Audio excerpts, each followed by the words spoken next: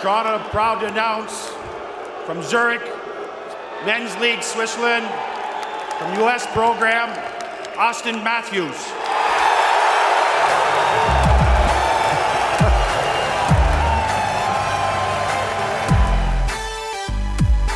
Horton is strong as a bull, as everybody knows. Matt Sundin wins the game with 500 in this terrific career. Boyle back in the goal shot, scores! Scores! Are you kidding me? Kapanen slaps it home. What a brilliant pass from Brian Boyle, and the Leafs win it in overtime. This guy's such an idiot here. Okay, welcome back to episode 3 of the COVID experience. This is getting rather fun. I hope everyone's doing fine, staying safe, all that kind of stuff. Glad to talk to you again. So this is interesting. I'm just going to get right into it. I've got some news. Got my winners and the losers for the Leafs through this whole process. And more news and fear and spreading my opinions on the situation, which are, pretty much law at this point. Okay, so there was recently, Donald Trump had a meeting with the NHL, and they were talking about what they're going to do with the NHL and its future, and basically, this funny thing, basically they just came out and said, it's all the same, nothing's changing. Well, obviously, I think what Trump probably did was give them a bit of insight into whatever the administration's plans are for the future, so that the NHL can try and plan around that, which is good. I mean, you want all the major businesses, people who have a lot of money invested in the economy, to understand what's happening, so that they can plan for that, and that all their employees who are suffering right now, probably the most through not being employed, will have more of a certain future, if they know what's going to happen. Ideally, the NHL owners and all that will be able to tell all the employees about what's going on. Apologize for noise, sorry. They'll just be able to tell them what's going on, and the employees can kind of understand how to plan their future, how to save their money, and maybe in some situations they might have to get a different job. Hopefully that is not the case and that people won't be displaced too much, but it's pretty much guaranteed at this point. A little thoughts on this, if you really think about it, I know, we're kind of nearing the 1 month anniversary of this whole thing, I believe, this week on Wednesday, of when they officially shut everything down. And at that point, I know it's, a lot of people thought, it'll be over in a month or something. There's no chance. And every day, if you look at the statistics about just the numbers and the increase in how many people are being exposed and dying and all that kind of stuff, it's going up by a lot. In a week, we went from 600,000 to 1.2 million, and there's no signs that that's changing. It's just spreading to certain countries and spreading to other countries, and it's only going to get worse from here before it gets better. And the thing is, let's just say whatever things they do. One sec. So if, let's just say tomorrow we suddenly had a rate of 1,000 people and get infected instead of 6,000 or 60 something thousand a day, increases, that's good, it's kind of leveled off. Well, you have to wait for that to level off for a while before it'll start to go down. So let's just be generous and say after a week, okay, it's leveled off. It's staying around that increase, but then the actual worldwide rate of infection actually starts to go down. People are recovering a lot faster than they're getting infected. And let's be generous and say that over 3 weeks, you'll start to see a steady decline in worldwide cases and the spreading of new infections. So it starts to get below 1,000. That's still 4 weeks where nothing can be opened up yet, because you don't want it to go back up. So even if you were ultra generous and you said, okay, after 2 more weeks, that's when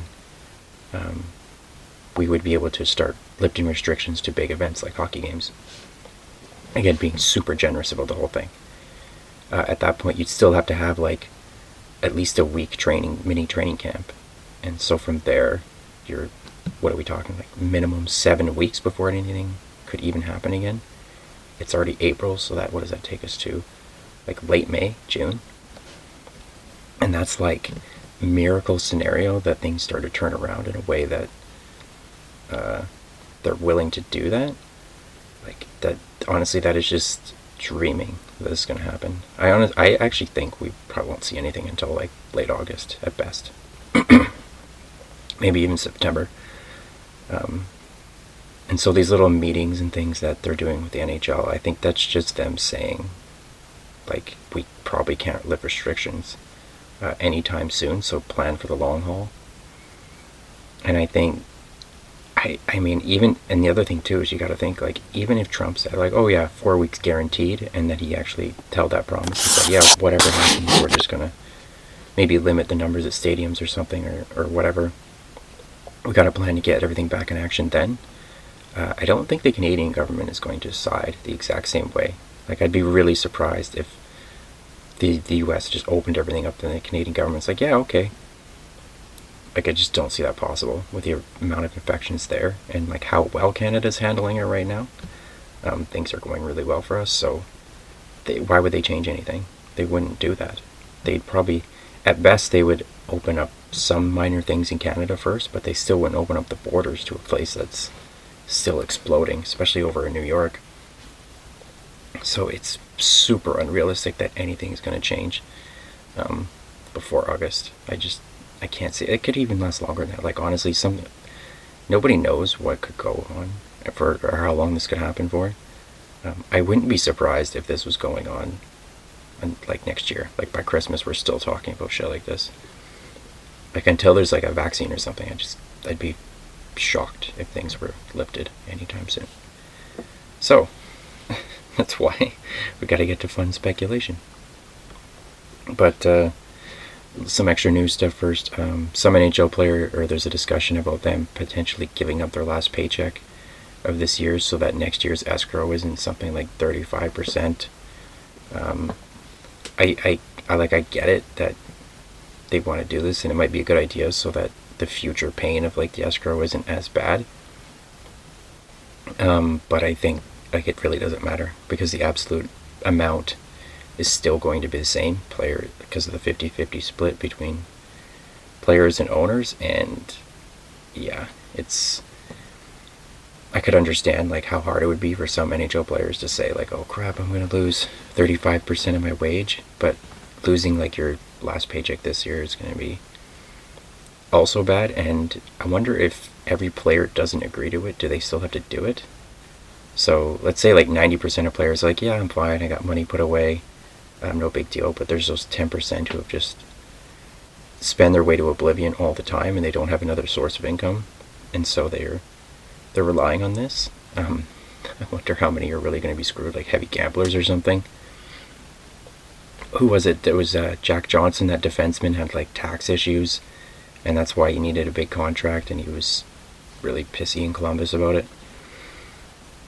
So yeah, it's an interesting issue. I don't think it really solves anything because it just delays the money, or it just prevents the future money from being a lot more. It sort of smoothens it out. But otherwise, it's still going to be the same amount. Yeah.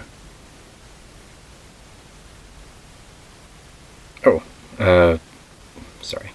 The future, some people have been talking about the NHL players playing like a PS4 NHL game to like keep interest going and seeing how many people would be interested in that.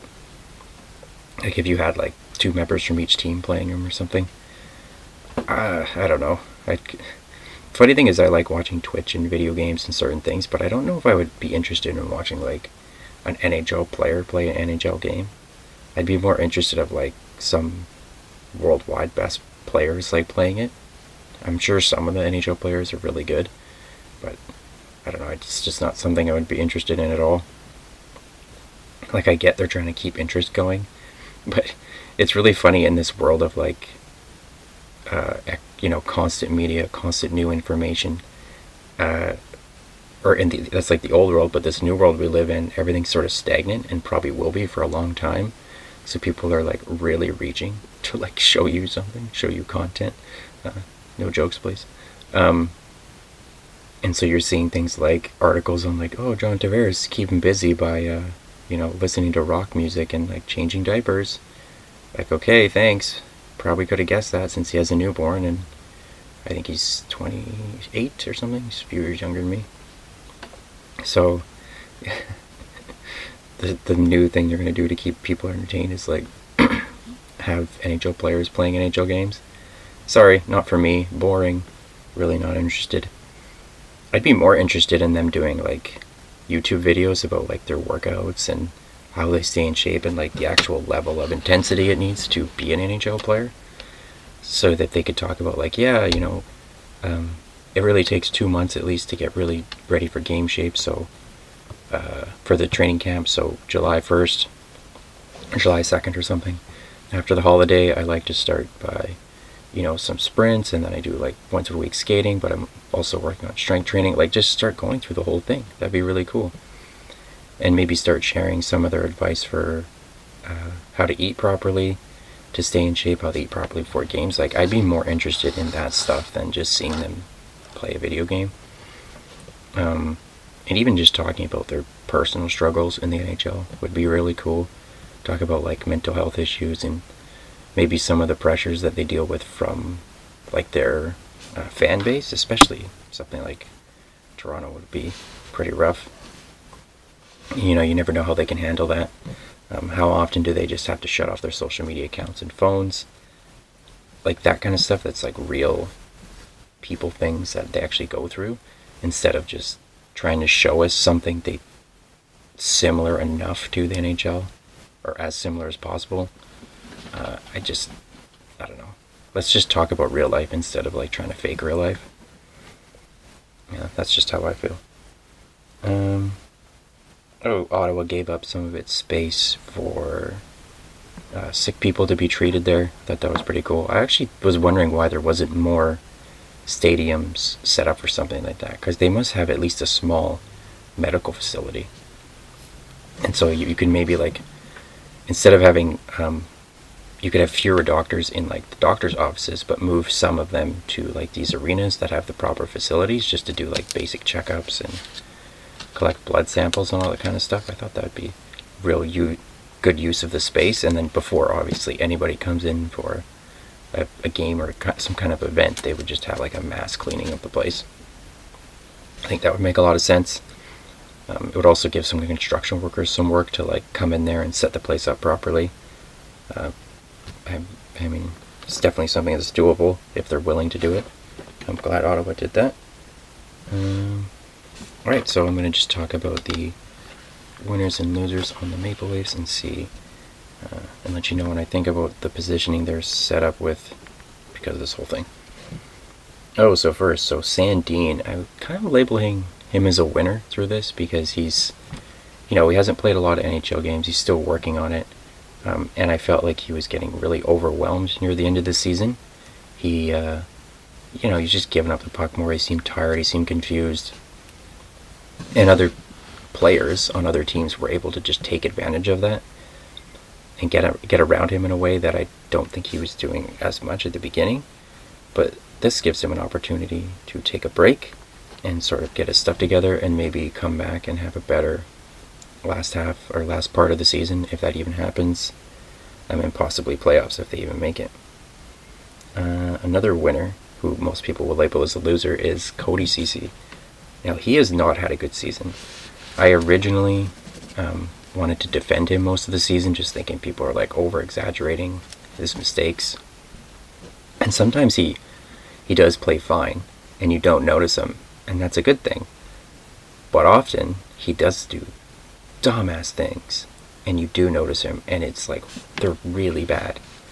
I've mentioned many times how he just gets beat physically by people, and it's not like I get he's not the biggest dude, he's not as big as some of these power forwards like Draisaitl that just pushed him out of the way, but at least like make it hard on him. At least like get your stick down to the puck and just poke it away. Then like if people are able to push you around because you're not a big dude, then you have to be smart about it and use your stick to poke the puck away. That's all he has to do. Not only that, he's done so many stupid things where he's like supposed to be right in front of the net to protect like a if there's a rebound or something, but he's like way off on the side, and it's like, oh, good job. Or there's an open player on the other side, and he's instead just standing in front of the goalie. Like watch what you're doing, dude. And then, and I was just gonna say that this really benefits him because he's up for his contract this year, and he needs to do something to prove that he actually deserves like a NHL level contract close to the one he had before. I think he was making close to $4 million, which if I was a GM, I would not pay him over 2 at this point. Just based on his experience level, you kind of maybe want him as a number 7 or 6 dude. This gives him a chance to sort of get his shit together and be able to put together a more memorable, positive 10 games and possibly playoffs that could actually give him a better contract next season. Let's do a couple losers. So, Jack Campbell, he has had a good impact on the team since he's been there. He's shown that he like could take the number 1 job for a while if Freddie happened to get injured, and it wouldn't be a problem. And he was on a good roll, and since Freddie was like sort of injured before, and then he was kind of coming back slowly, I think he would have had a lot of opportunities to play. But now I feel like if they were to play like 5 games or something before the playoffs, I would bet Freddie would play most of them, which sucks. Sucks for Campbell because it'd be really nice to see what he could do over an extended period of time and play more games, and who knows, maybe he could be the starter in a couple of years. Haven't seen enough of him to really say that yet, but it's always possible. Another loser from this, which is going to sound funny to most people, is Austin Matthews. Now the reason I label him as a loser in this whole situation is he's had a pretty decent season. He's been injury free. I don't think he missed any games. But yeah, he's had great success in goal. He was on the race for the Rocket. This could kind of mess up his whole chance for momentum and just feeling on top of it and actually getting a lot of goals and possibly winning the Rocket. I know, what's funny is a lot of people will talk about the hot hand fallacy in hockey, where if you see someone scoring a lot, you think he has a higher chance to score, but it's like, no, his chance to score is just averaged over time, and it doesn't change from one game to the next or one shot to the next.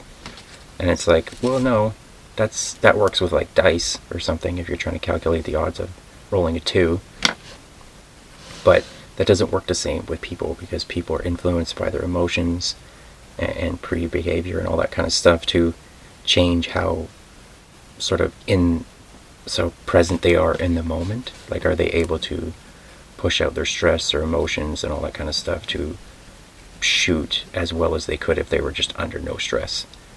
And as a player is scoring more and more and they're feeling good about themselves, they probably, I would say almost guaranteed, they don't feel the stress in the same way, because they've been productive, they're doing their part, and he was doing his part and he was doing well defensively and all that kind of stuff. So I just feel like this kind of interruption could be bad if he comes back just rusty, and I mean, who knows how anybody's going to handle this when they come back.